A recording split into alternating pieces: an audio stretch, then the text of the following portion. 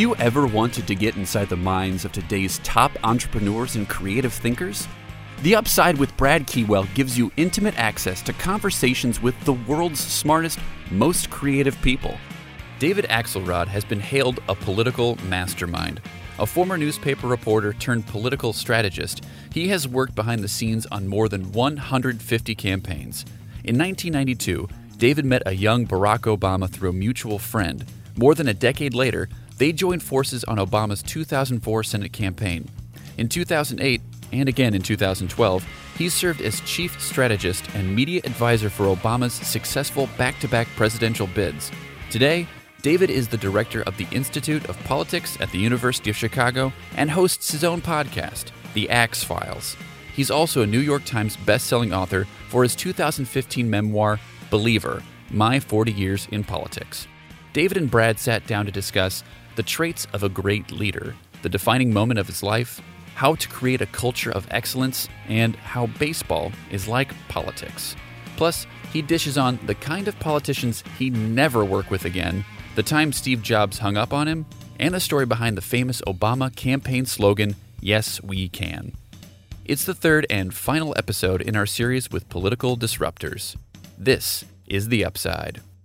Okay, David Axelrod, you are a legend, and let's start over, okay? Sorry about that. Well, you're a legend in many ways, and you're drinking Diet Coke, not beer. So yes. I welcome you to The Upside, and I have so many questions to ask. My orientation is really as much entrepreneurship and storytelling, if you will, than politics.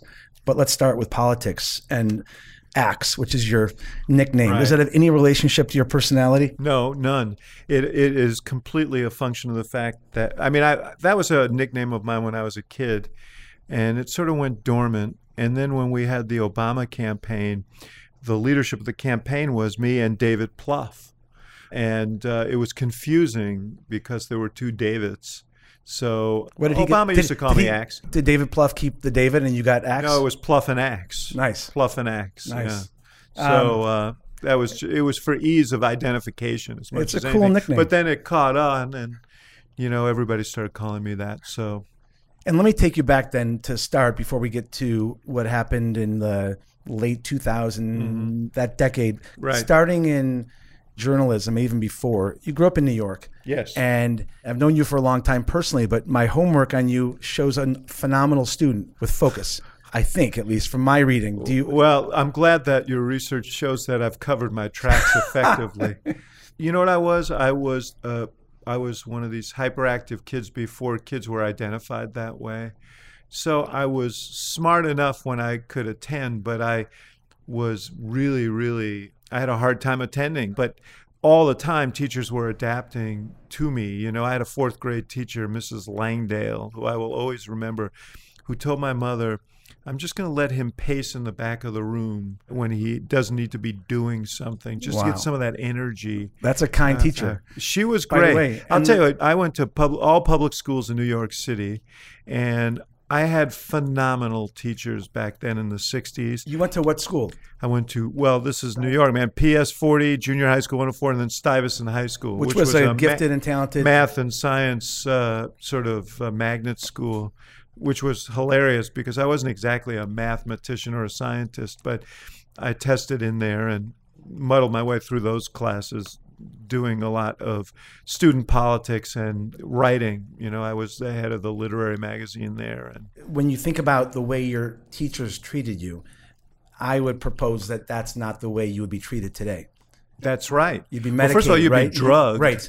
And I think way too much. So what about, and given your involvement with creating the Institute of Politics at University of Chicago, you understand education as well as any. What's your take on, does education today, the system, actually educate? Well, I have a kind of warped perspective because I'm at the University of Chicago, and by definition, the kids who are there are very, very bright, and they draw a lot from their studies. I suspect they push the very excellent faculty there as hard as the faculty pushes them. And you're familiar with the place and certainly the graduate schools in Booth and so on. So there's a lot of incisive thinkers that come through there.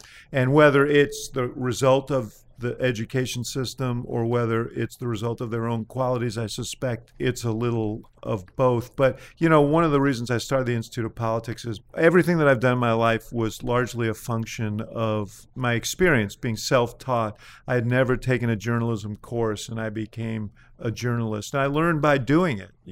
I had never made an ad, and I became a political ad maker. So at every stage of my life, I've done things that I had never done before. What was missing when I was a student there, because I went there as a student 45 years ago, I went there in part because I was interested in politics, and I thought Chicago, what an interesting town. They just had this calamitous Democratic convention right there on the South Side. There was this budding black independent political movement. I thought how cool it would be there, last of the big city machines with Mayor Daley. And I got here, and at that time, I could not find anyone at the university who really wanted to talk about anything that happened after the year, like 1800. So I started writing for newspapers. That's how you got into journalism? Yes. But you didn't take classes. You just did it. I did it. I just did it. I had such a passionate interest in politics that I just consumed myself with learning about the sort of Byzantine world of Chicago politics, and I was able to write about it. So I then say, where was the inspiration that led you so certainly to politics? Well, the inspiration came really, it sounds peculiar, but I can point to the precise date, which is October 27th, 1960. And on that day... 1960 what? 1960. That's my birthday, 9 years after that. Is that right? Yeah. October 27th? Yeah. Well, this is karma, man. Wow. I got to absorb that. Yeah. John F. Kennedy was campaigning in New York City, 10 stops that day. So long ago that Democrats had to campaign in New York City 10 days or 12 days before the election. And he came to Stuyvesant Town, where I grew up, which was a housing development built for returning war veterans. And the woman who took care of me when my mother was at work was this African-American woman, wonderful woman who really kind of raised me in many ways, named Jessie Berry. Jessie decided that we should see this, and she took me out to... How old are you? You're 5? 20th Street. She put me on a mailbox to watch, and this big boulevard filled in with people, and then this guy jumps up on the platform at 20th and 1st in front of the old Plymouth shop, which was a women's clothing store, and he starts talking. Everybody is watching him, and, I sensed that something big was happening here. I couldn't obviously understand then. I now know what he said because I went back and found the speech on Google. Wow. But your gut, you knew it. I knew that, and I thought, wow. He was talking about history, and he was talking about the future, and it seemed really vital to me. And I started watching him very closely when he became president, watching the news. When I could read, I started reading newspapers at a very young age, worked for his brother. When I was 9, I went out and worked for Bobby Kennedy, who was running for I wasn't the strategist, but I went out and gave out leaflets for him, and just really became consumed by both news. And now my mother had been a newspaper reporter before she went into advertising. And your dad? He was a psychologist. He was an immigrant, came from Ukraine during the pogroms, and kind of bounced around, and he was a baseball player. He came here. I think he learned how to play baseball before he learned English. And he played with Hank Greenberg, Sandlot baseball, got a college scholarship. Wow. And then he kind of bounced around doing things, helping out at his father's shoe store in Brooklyn. And then, he served during the war, and he got his PhD with the GI Bill after the war. Wow. So all of us are either reflections or reactions, in my opinion, to our parents and our upbringing. So especially your love for the Cubs and the White Sox. And the baseball thing is big with me. Yeah. My father and my parents, they didn't have a very happy relationship, and they split up when I was young, and I spent every weekend with my father, and we would be at the ballpark every weekend. And like Chicago, New York had 2 teams, Yankees and the Mets. Yeah. See, but here's the thing. I don't have these tribal loyalties in Chicago because I came from New York, whereas I hate the Yankees. So I could never root for the Yankees. My father deeply disliked the Yankees. He grew up a New York Giants fan. So I came to Chicago. I just love baseball. The fact that you can see a game every day between the two. A great thing, yeah. But to you, is baseball more about the relationships built by sitting and watching it, or is it about the sport? I love baseball. In part, it's because I do identify it with my dad and the times we spent together. And when I go with my sons, I feel that strongly. And, I still, I have a 30-year-old son with whom I'm constantly texting and emailing about. He's primarily a Cubs fan, so a lot of it is about the Cubs, but about baseball. Yeah. But I can't persuade my wife, Susan, who to like baseball, because we met playing co-ed basketball, and she loves basketball, but baseball's too slow. But here's the thing about baseball. You go to a football game, you go to a basketball game, you go to a hockey game, but when you're going to a baseball game, you say, I'm going to the ballpark.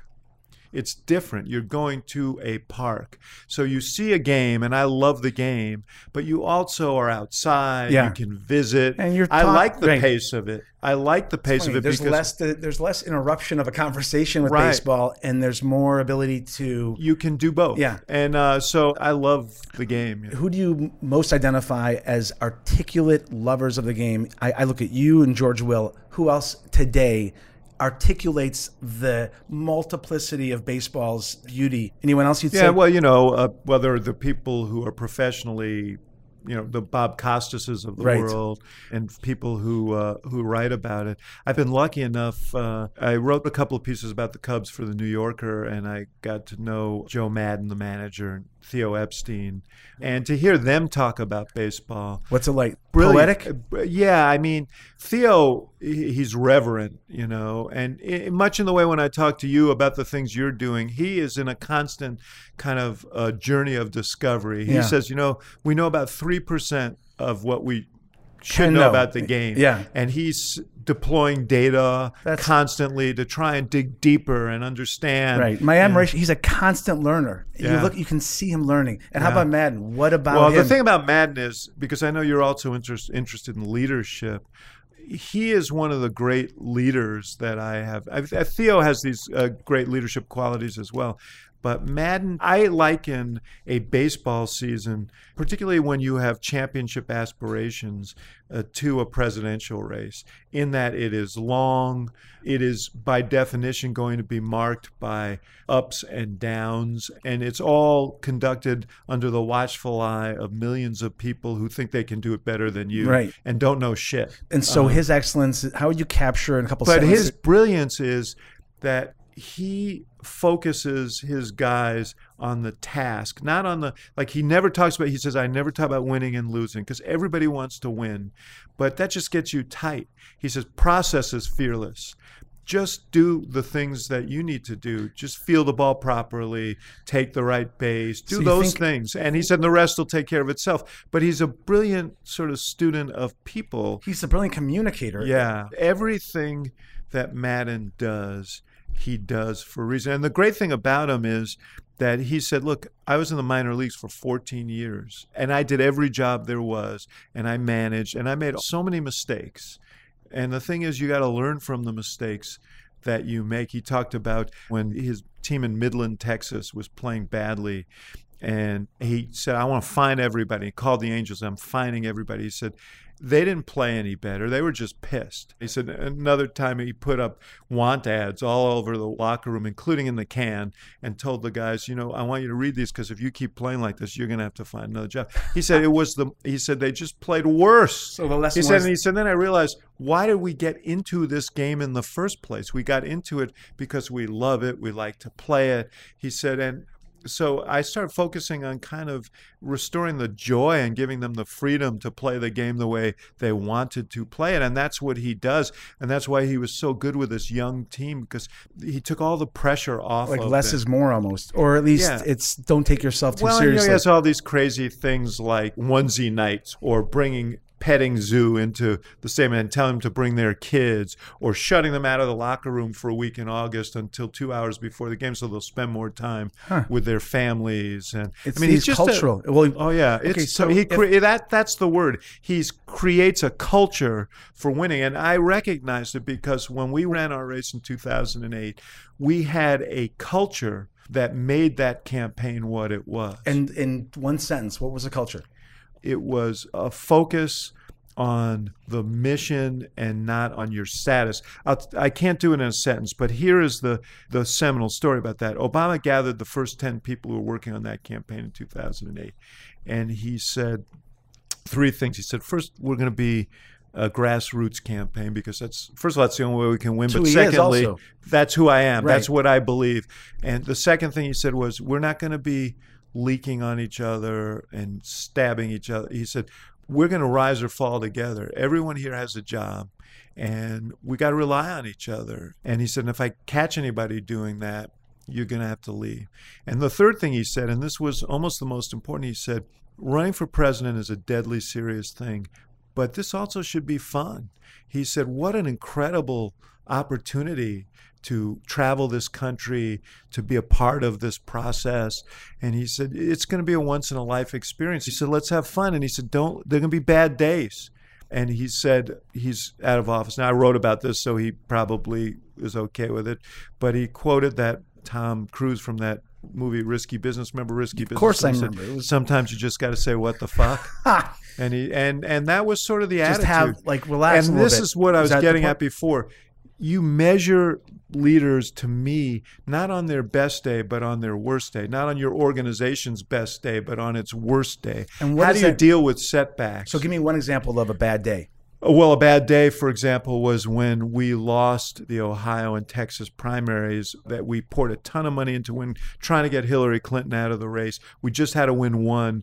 And we didn't run a very good campaign because we were so focused on trying to put her out of the race in those weeks. And when we lost, he said, I want to see everybody tomorrow afternoon at the headquarters. We didn't know What he's going to say. what he was going to say. He comes in with his yellow legal pad, because he always had written notes to himself.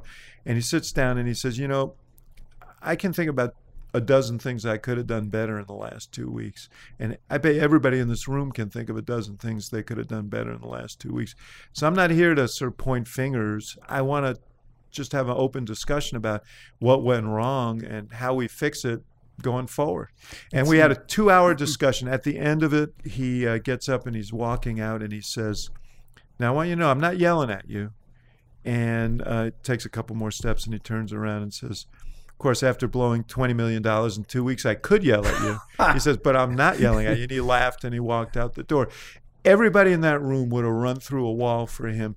Everybody was re-energized after that meeting. We did kind of talk about what went wrong and what we had to correct. That is, to me, and my experience with Obama, and I think one of his greatest strengths was, even in the presidency, when we had setbacks, when there was chaos around us and so on, he was this calm center who said, okay, everybody settle down and let's talk about what we do next. I mean, between Madden and Obama, and then I'm going to ask about you, one theme is less is more. Just relax and be a guide around what first principles, the way I say it, what must be the conditions that we operate on. And number two, learn. Constantly learning. Yeah. So I ask you, your career as a journalist, strategist and advisor, what's something that went wrong or that you learned in that part of your life that absolutely informed your excellence as an advisor? Well, I'll tell you one thing that I learned was that certainly at the presidential level, because I had had some bad experiences. I worked for John Edwards in 2004. It was not a good relationship. And I said to myself at that time, I would not work for anyone with whom I didn't have a really deep bond of trust, because to get through a presidential race together and to do it successfully, there had to be complete trust and understanding. So do you lay that out to the candidate to say, No, I'm I think here to you help have to make that judgment, because I think you either have it or you don't. So you don't tell the candidate what you expect from them? I mean, I started being much more selective about the candidates. I had many weird kinds of, much to the consternation of my partner's, sessions where I'd sit with a candidate and at the end of it, I'd say, we're not interested in doing this race. After interviewing this person, and then say, you know, we're choosing out of you. There's a guy, Brian Schweitzer, who became the governor of Montana, but I went out to talk to him. I was in Helena, Montana, talking to one candidate, and I flew over these mountains to where he lived. It was pouring. I went a little puddle jumper, and you couldn't even see the mountain. And I said to the pilot, "Is this smart?" He said, "I do it all the time." And we're being shaken all around, and I'm thinking, do I really want to die here? Is this the thing that I want to die for? But we get over the mountain like he promised. I get over to the Schweitzer's house, and he just starts selling me on what a great candidate he would be. And I said to him, Brian, you ever hear the story about how Sandy Koufax became a great pitcher? He said, no. And I said, well, it was in spring training. I think it was 1960. And I think the catcher was Norm Seaburn. I'm not sure. Came up to him and said, kid, you throw 103 miles an hour, and it's really awesome to see. But, if you threw 99 and got it over the plate, you would be unstoppable. And I said, you ought to take a few miles off your fastball, and you would be a better candidate. And he said, you come into my house and you insult me like that, and you want my business? And I said, correction. I don't want your business. I'm not here to take your business anymore. But as a reporter, what gave you as a reporter, it was an incredibly useful experience to be a reporter. First of all, because I understood what the job of reporters was. What was the job? The job was to tell an authentic story. And have an opinion or not? Well, I don't think that the job is to editorialize in the piece. If you're a reporter, if you're a columnist, it's a different thing. But it is to be analytical and tell people not just what a candidate is saying, but why, and tell a story about a campaign. So I understood the role of reporters. I also understood, and what I came to learn over time as a strategist, and certainly in the White House, was in this modern media environment, there is a symbiotic relationship. They need big stories every day. The reporters do. Yes, and so every day is election day in Washington. Every story is the decisive story of the administration. When there was an oil leak, for example, you'll remember in the Gulf of Mexico, people were writing, this is Obama's Katrina, this will define his presidency, and so on. Well, it was a difficult challenge, but we solved it. And, it never came up once in the 2012 campaign. And I always carry that around with me to remind myself, now that I'm back behind the camera in a different role, to be a little bit jaundiced about kind of blowing stories out of the proportion they should be. But in a White House or a campaign, you think it's everything. You need to keep your equilibrium. You need not to fall into the chasing of rabbits down a hole or buying into. We made a mistake on the oil thing. We actually had the president, because he was being criticized for his handling of it, we had him do an Oval Office speech on it. We shouldn't have. It didn't play well. When you say we had the president, you say to the president, I think you should do this. Right. He's busy. He's got so much going on in a day. Well, and this was not, he was not a potted plant. He had a lot of, he was a master of his own domain there. So every day you're giving him, made the case. You're saying, do this, and that comes out of someone's brain. It's not like every day they're like, what should I do? Yes. You got to say, I have conviction around something, do it. Yes. And then well, he reacts. My particular role, and frankly, in the first 2 years, I don't think I did it as well as perhaps I should have, for a variety of reasons. Someone has to keep the narrative of a presidency. People need to know at the core, where's that president going? It is a sort of senior advisor role. It is the role that I played. It is the role that Ed Gillespie played in the Bush White House. Rahm played it in the So it could be a chief of staff, or it could be... but Rahm wasn't the chief of staff when he played that role. I think the chief of staff is more of a chief operating officer. And so he can't, or she can't, there's not been a woman in that role yet, but I suspect there will be soon. That person needs to make sure all the trains are running on time. So someone else has to spend the time thinking message all the time. So back to journalism and the lessons you learned. What do you know about people? Something that you know to be true about human beings that we who are not covering so focused on human behavior don't know. Well, I do my own podcast, and one of the reasons I enjoy it, and I can see you have an instinct for this, is everybody has a story. And I realized at some point in my life, it was when I was writing my autobiography, I realized I've been a storyteller all my life. I'm really, really interested in the stories that people have, because those stories are formative. I'll give you an example. I'm very fascinated by fathers and sons in politics. I just had Justin Trudeau, the Prime Minister of Canada, at my Institute of Politics. We did a podcast. I was very, very interested in what it was like to grow up in the shadow of this. His father, Pierre Trudeau, was an iconic figure.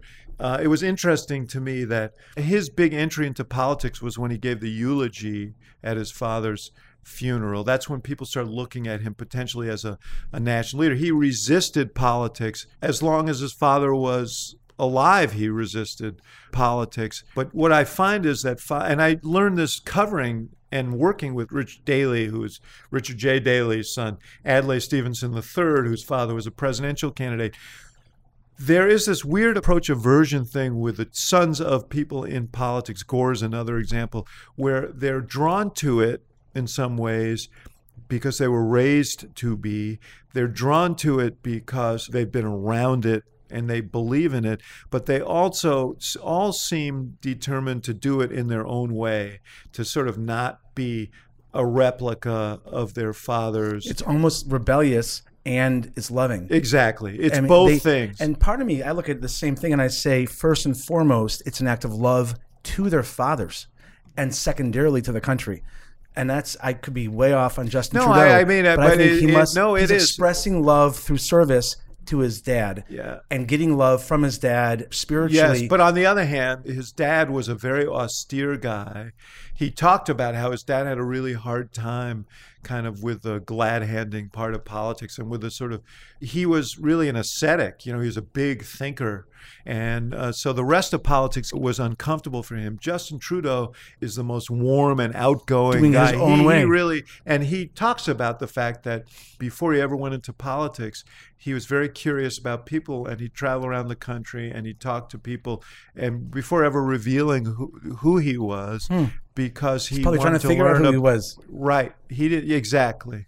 I have the same fascination with how our parents, like I said, we either reflect them or we're either trying to be like them or not like them. It's generally one or the other. And generally... and sometimes there's a little of both. Yeah. I mean, my mother was a very driven person. We didn't have a very good relationship. There were qualities about her that I really disdained and resented. On the other hand, a lot of my own drive comes from her. And she was a journalist and she taught me that, but she was very oriented toward striving and so on. My father was very much the opposite. One of the reasons they didn't get along, he was a very sweet, funny, loving guy. Ultimately, he committed suicide, so that was a kind of jarring and horrible experience in my life. But his humanity was manifest and beautiful. And how old were you when your dad I was 19. I was here at the university. You know, I didn't talk about my father's suicide for 30 years. 30 years. Were you embarrassed? I think I was, and I was embarrassed for him. I so loved and revered him. I didn't want that to define him. And then one day I was thinking about it, and Father's Day was nearing, and I decided to write about it. And I wrote a piece for the Tribune about him for Father's Day. And what I said was, I suddenly realized that the reason that even as he was a mental health professional, he didn't feel free to go and get the help that he needed. He didn't feel free to say, I need help. Because even as he helped others, he thought there was a stigma associated with it. And so you did too, by the way, because yes, absolutely. You thought you'd be judged. And from that moment on, I was determined to talk about it. And, you know, Brad, what was so moving to me was when I wrote that piece, I got more reaction, more mail, more emails and calls from people who either were struggling with mental illness themselves or had lost someone who had taken their own life or were worried about that.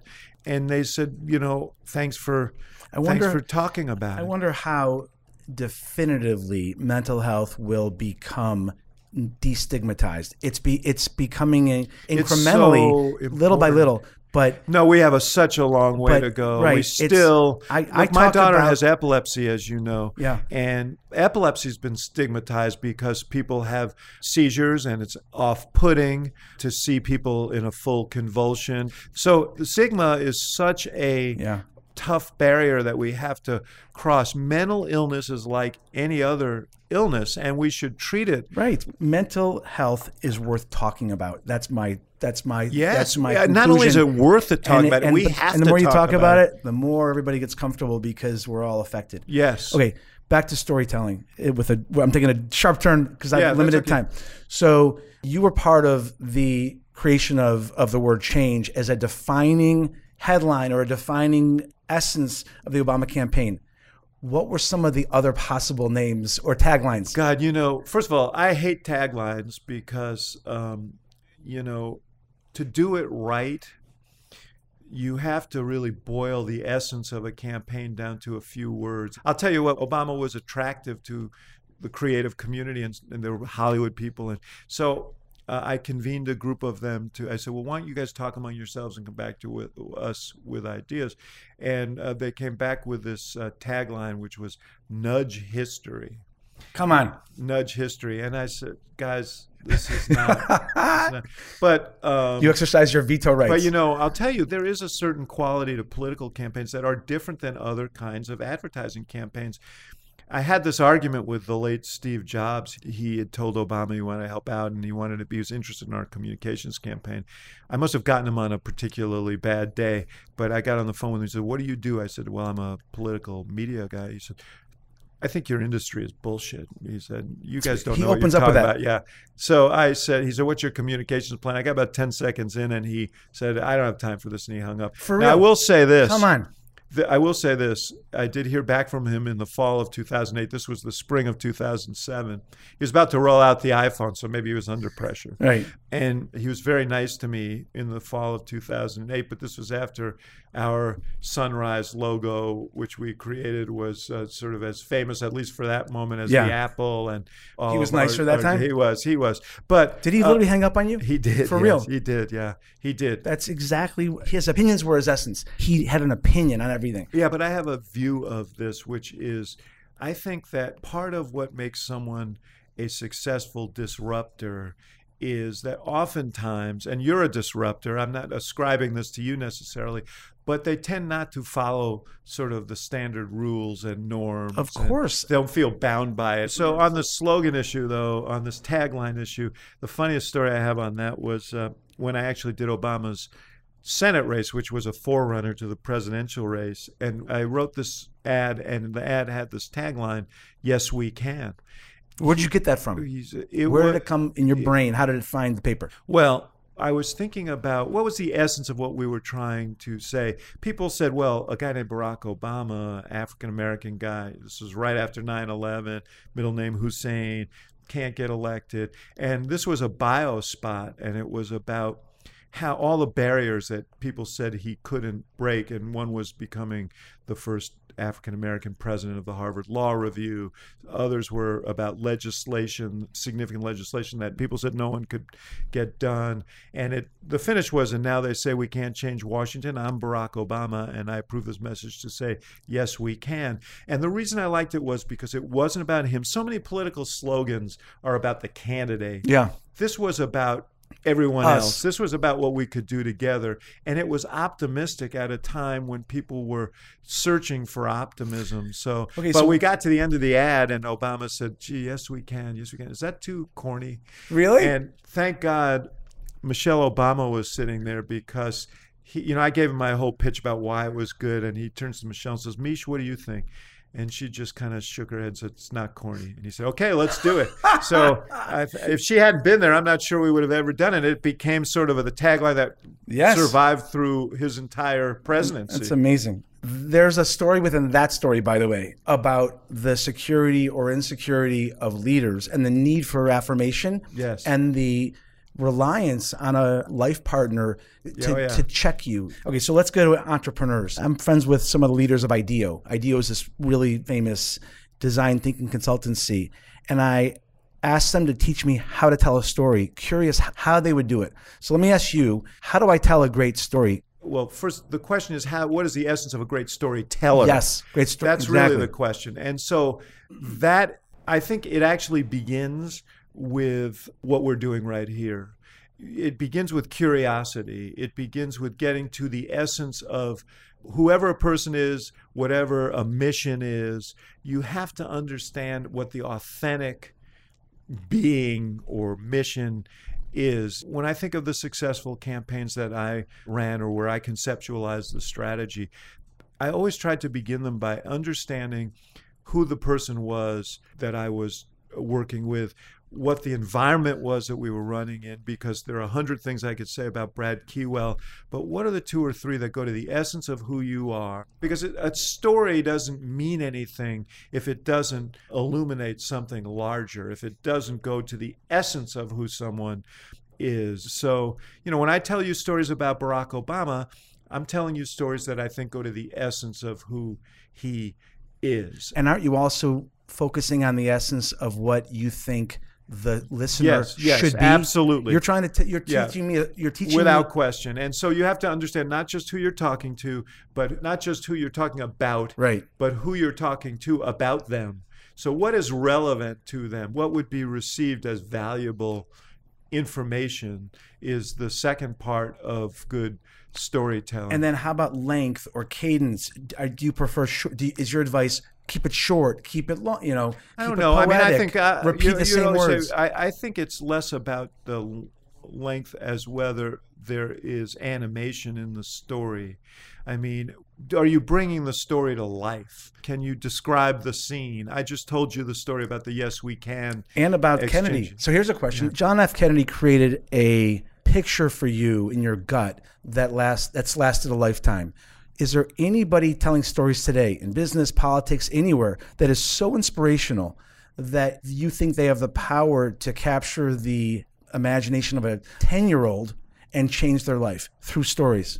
Well, let's certify that I thought that was one of Obama's strengths, was that he was great at narrative. He was a writer.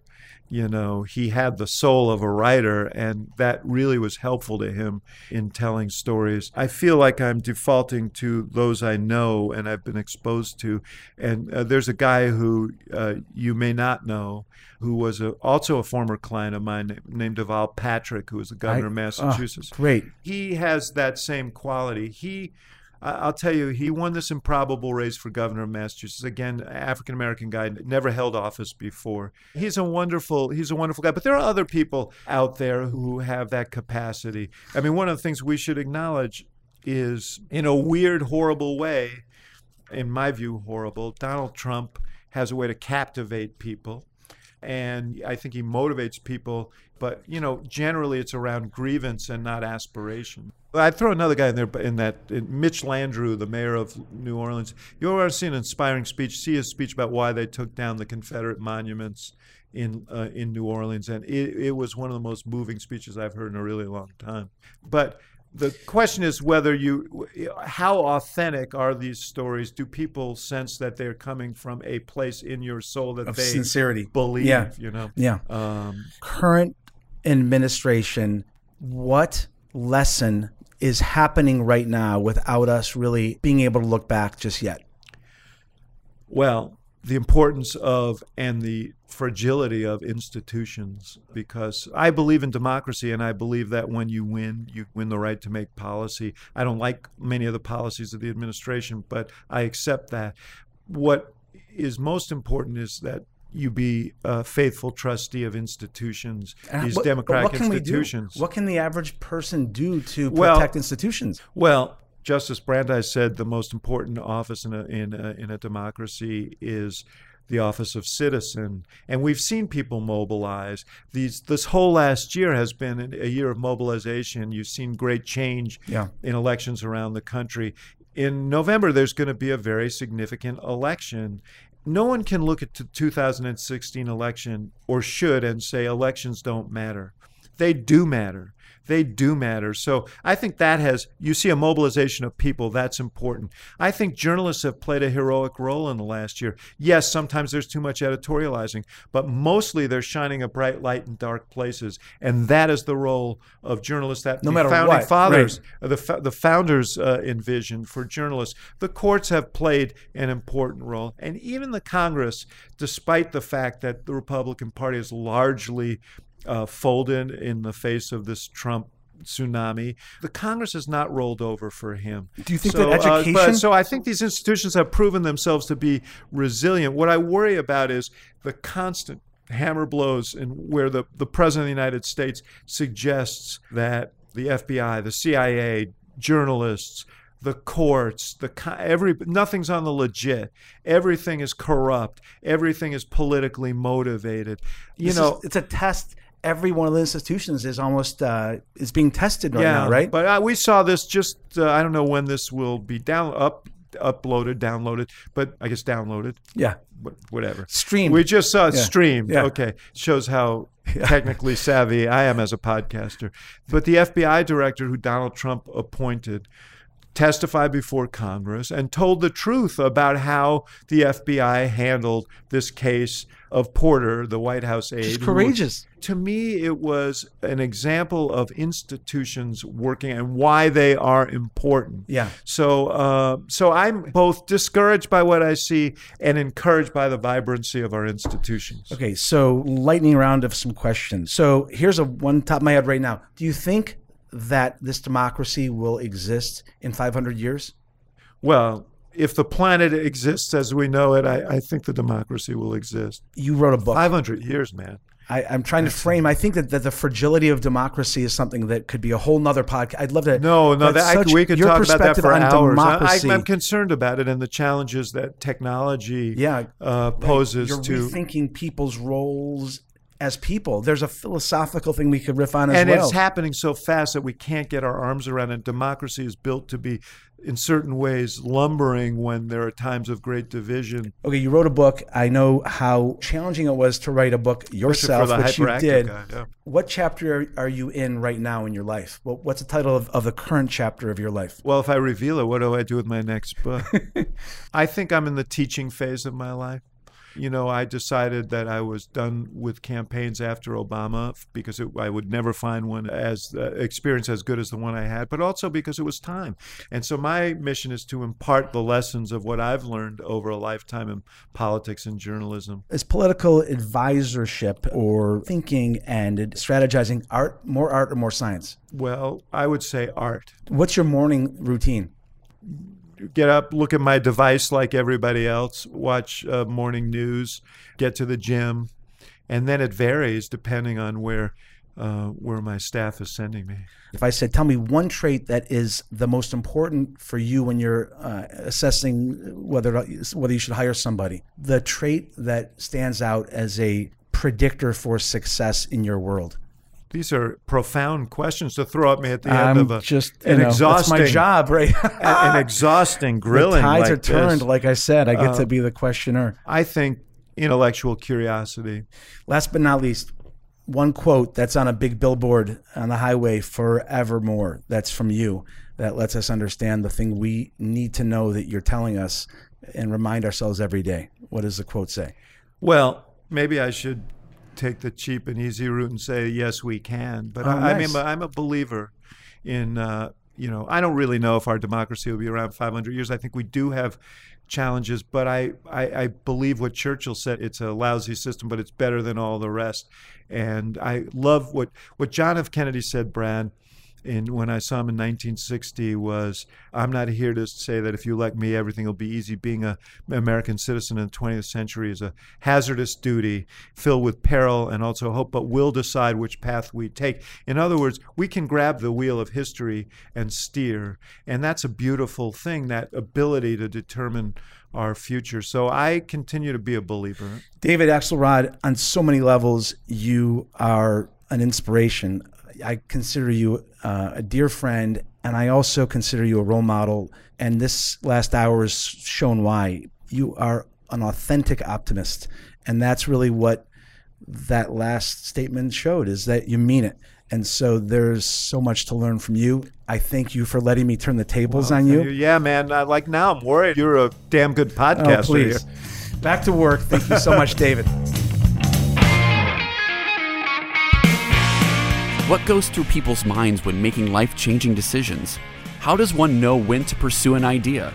Check out The Upside with Brad Keywell on iTunes and SoundCloud.